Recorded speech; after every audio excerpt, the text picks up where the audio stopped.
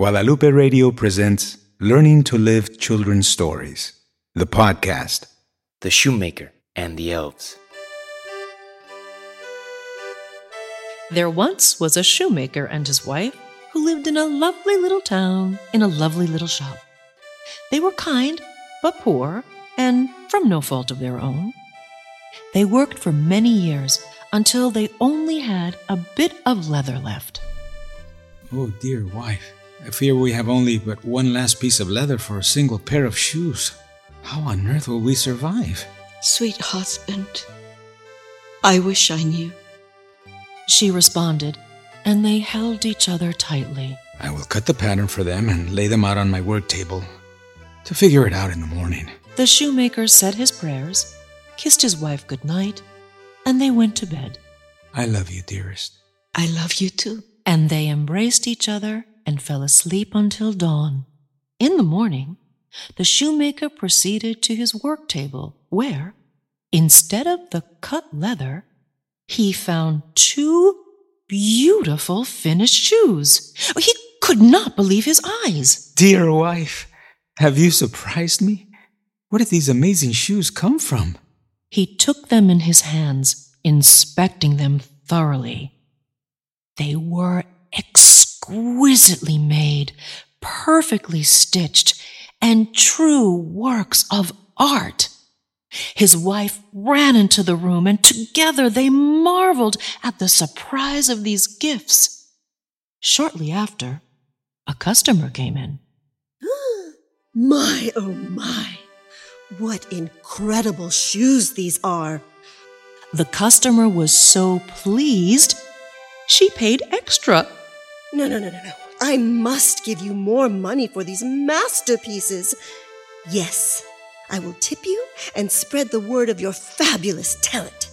With the additional money, the shoemaker was able to buy enough leather for 2 pairs of shoes.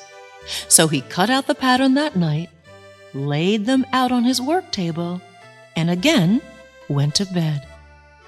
The next morning, with hope in his heart to create 2 pairs of shoes and catch up on his expenses, he walked over to his workbench and discovered that the shoes again had already been made.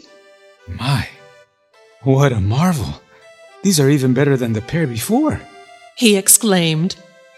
More customers entered the store, and quickly the shoes were bought.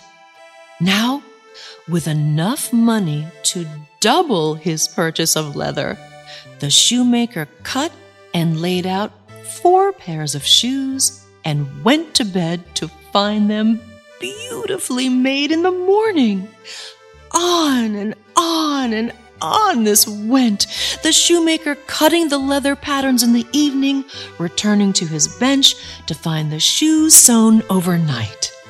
The skill shown on these shoes was so remarkable that the customers paid more, and soon the shoemaker and his wife were no longer poor, but had a wonderful, thriving business. One evening, not too long before Christmas, the shoemaker said to his wife, My dearest wife, what do you think?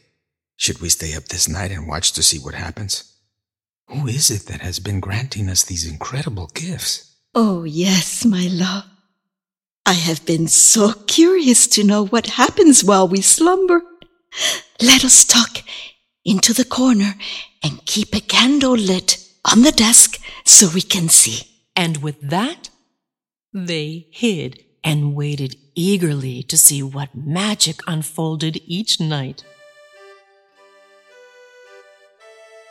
When the clock struck midnight, 3 tiny little men in severely worn clothes climbed out of a hole in the wall near the shoemaker's desk. They skipped over to the cut leather and together dutifully picked up the pieces and began to sew. They spoke to each other in a soft Elves language and joyfully went about their work until everything was finished. The shoemaker and his wife watched in disbelief at the precision of the little men as they sewed, hammered, and crafted the shoes perfectly. As soon as all the shoes were finished, they scampered away, and the couple gasped at the beauty of their craftsmanship. Watching these men work has shown me a great new technique. They have made us rich, dear husband, and came to us during our greatest time of need. Now that we are thriving and so very fortunate, we must thank them for all their hard work and release them from this duty they have instilled. For one must take the time for gratitude and reward the labors of those with good, kind hearts. Their clothes are so ragged, and now that it is winter, they must be cold. I will make them each new little tiny shirts and vests and coats and trousers and knit them little stockings. And you can make them tiny new boots. What a wonderful gesture. I will gladly do this with you, my dear.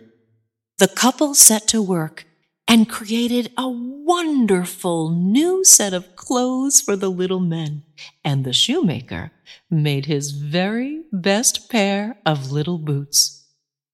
Several nights later, instead of laying out the cut leather shoe patterns, they laid out their presents on the workbench and hid in the corner to see what happened.